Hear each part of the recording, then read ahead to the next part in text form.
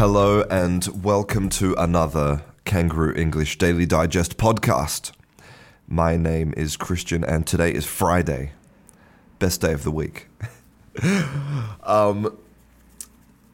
Before we begin, I just want to say that if you would like to support this podcast and support free education in general, then one of the ways you can do that is to become my patron on Patreon. And you'll find a link to that along with links to my Facebook group and YouTube channel and Instagram and everything else on my website at kangarooenglish.com. Thank you very much. Today I'm going to start this Daily Digest with another joke, which is totally relevant to what we're going to be talking about today. So, family, which is the husband and the wife and the children and the mother-in-law, the family, they decide to go camping in the forest. And one day they're camping like deep in the forest, and the husband and the wife, they wake up and they look over and the mother-in-law is gone. And the wife starts panicking. She's like, oh my God, where's my mum? And the husband says, don't worry, we'll go and find her. So he reaches over and picks up a shotgun. And they head out into the forest and they start calling, Mom, where are you? Where are you? And then after a short while, they enter a clearing and then they see her. They discover the mother-in-law with her back up against a tree, and in front of her is a giant brown bear, 10 foot tall, standing on its back legs, growling at the air. Arr! And the wife turns to the husband and says, oh my God, what are we going to do? And the husband says, nothing. The bear got himself into this mess. He's going to have to get himself out of it.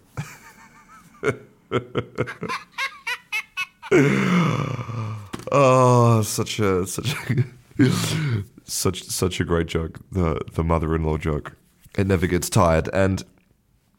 And this relates, it does, I promise, it relates directly to today's word of the day, which is all about hunting. Now, in English, we, like in other languages, we have some words which are fossilized words. So they're very, very, very old words that we don't use anymore, that nobody would use them in normal conversation or in in writing. They only exist in these fossilized kind of expressions. And one of these fossil words is today's word of the day, which is hark. H-A-R-K, hark.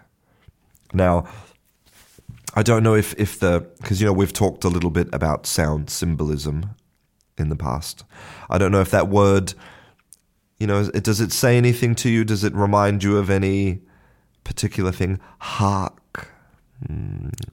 What kind of word do you think it is? It's a verb, hark. And one of the places it exists as a fossil is in A Christmas Carol, a very famous Christmas carol that goes like this. Hark the herald angels sing, fa la la la la la la la la. Hark the herald angels sing. Any idea what it might mean? So hark actually is the Old English word for to hear.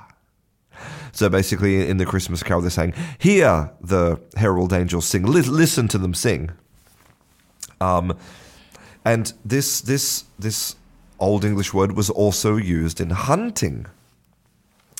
So imagine that you're out in the forest and you're hunting deer, for example. Not deer like, my dear Mr. Smith or my dear beautiful wife. No, deer like the animal with antlers. And so imagine you're out in the forest and you're hunting deer and you hear the noise of a twig breaking in front of you. Because the deer's walking around.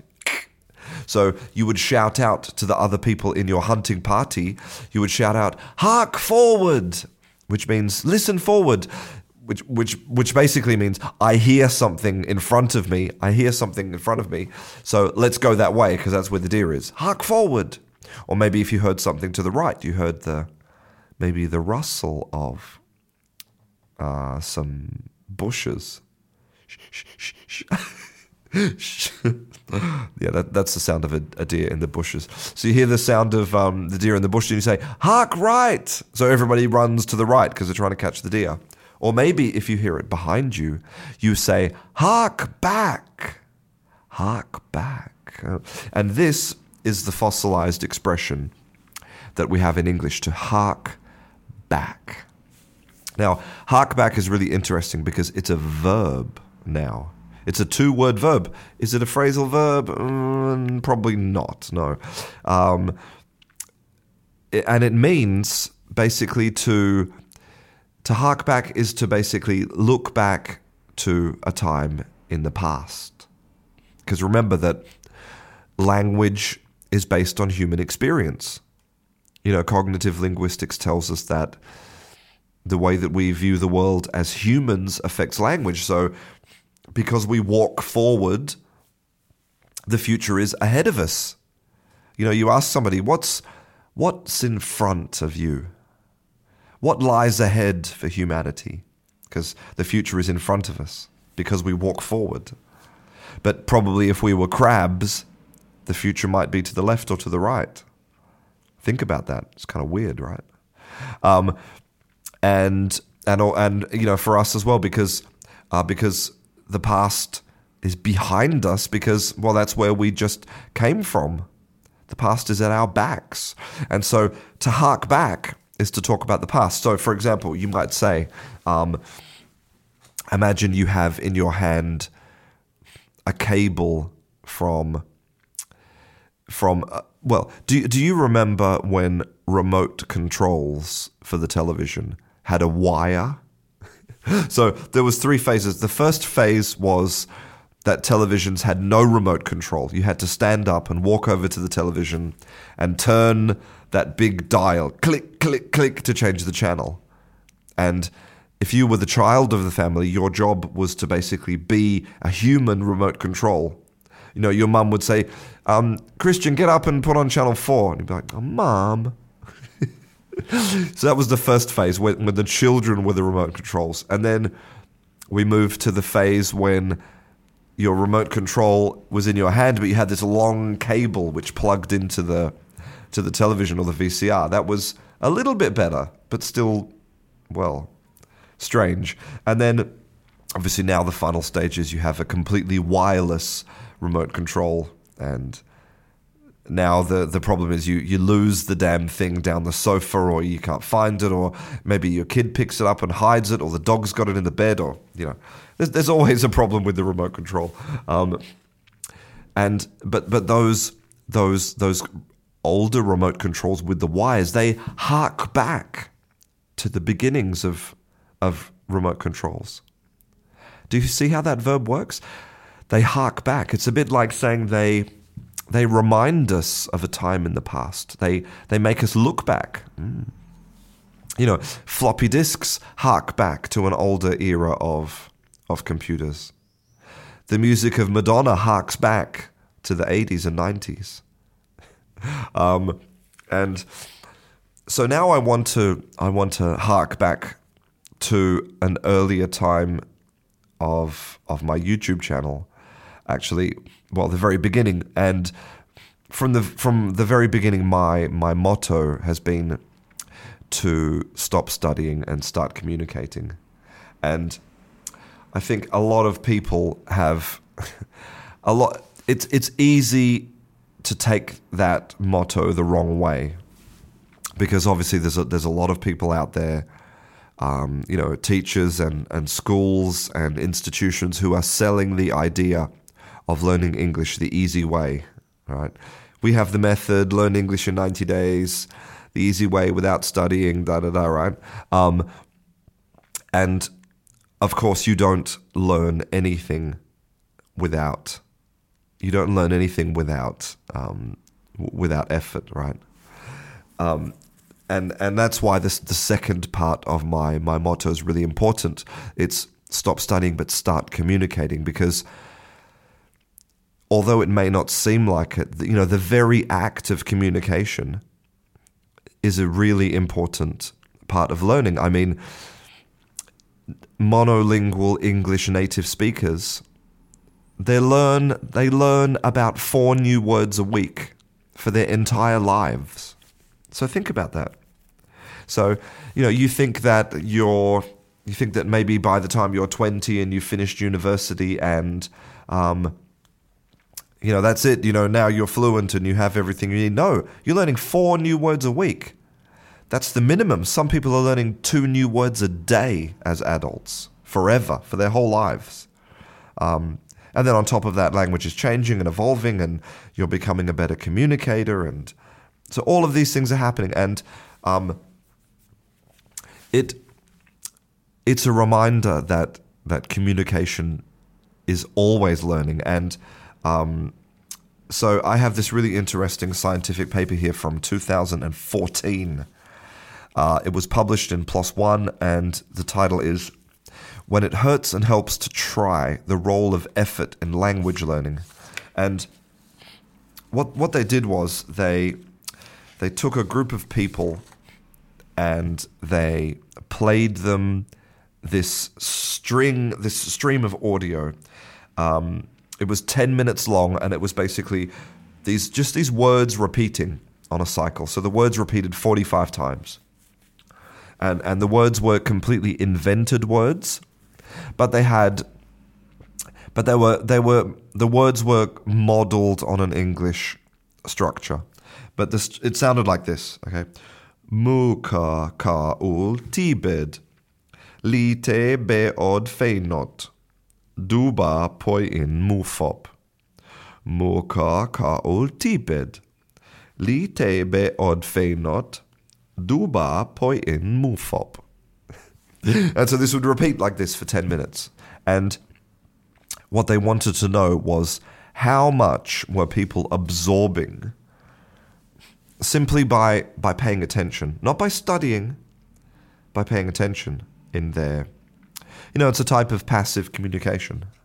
And so that was the first group. The second group, they actually sat them down. They sat down these students and they explained to them all of the details of the experiment. They explained to them that the words came from 3 categories. We had the mukur category, the ka-ul category, and the tibed category. The difference is that it was about the order of consonants and vowels. So we had in mukur, we have consonant, vowel, consonant, vowel. If we have ka-ul, we have consonant, vowel, vowel, consonant. And if we have tibed, we have consonant, vowel, consonant, vowel, consonant. And so they explained all this, and they got them to study, and then they tested them. And the crazy thing is that they discovered, after they tested them, that the group of people who just learned by paying attention, just by listening to the audio and paying attention, those people, they didn't do worse on any of the measures. So there was 3 types of tests. They didn't do worse on word segmentation or word order. They didn't do worse. But they actually did better on the grammar, on the category structure. And this tells us that, and this is basically based on a hypothesis from Alyssa Newport called less is more. And because there's a persistent question, is it why are children so much better? Why does it seem that they're so much better at learning languages than adults? Because, as it says in the paper, adults show an advantage over children in many measures of cognitive ability, including cognitive control, working memory, the ability to manipulate and hold information in the mind, declarative memory, and endogenous attention. So basically, it's obvious, right? Adults are just better, smarter than children. We can hold information in our mind, we can do maths, So why are we so bad at doing languages? Well, the reason is that we try too hard. We're treating language like this academic subject, and it's failing us. We need to do what children do more, which is enter into communication. Now, it's a very dangerous thing. I'm not suggesting that adults learn a language like children, because that's just silly, because adults are not children. I'm not suggesting that. And I'm also not suggesting that adults should never study, because obviously it's a lot faster to take that shortcut to sit down for an hour or a day or whatever and learn some of those basics of a particular piece of grammar and then go and practice it, right? So I'm not saying that. What I am saying is that you should be doing a little bit of studying, right? The necessary to get the concept, and then you should be spending 99.999% of your time using the damn thing in communication, because that's what children do. So by doing that, we combine the advantage of being an adult with all of our cognitive capacity with all of the benefits that we get from not making an effort, from learning in the way that our brains really want us to learn. Because remember that, for thousands of years, we never studied languages, ever. We never studied anything. Languages are as ancient as we are. And, we sometimes seem to forget that it's not necessary to spend all of our time in a workbook, that actually our organism doesn't want that. It wants to communicate and be involved in conversation. Well, anyway, I think I've philosophized quite enough for a Friday, and so I'm going to call it quits. I hope you enjoyed today's Daily Digest. I'm Christian, and have a great weekend. I'll see you in class.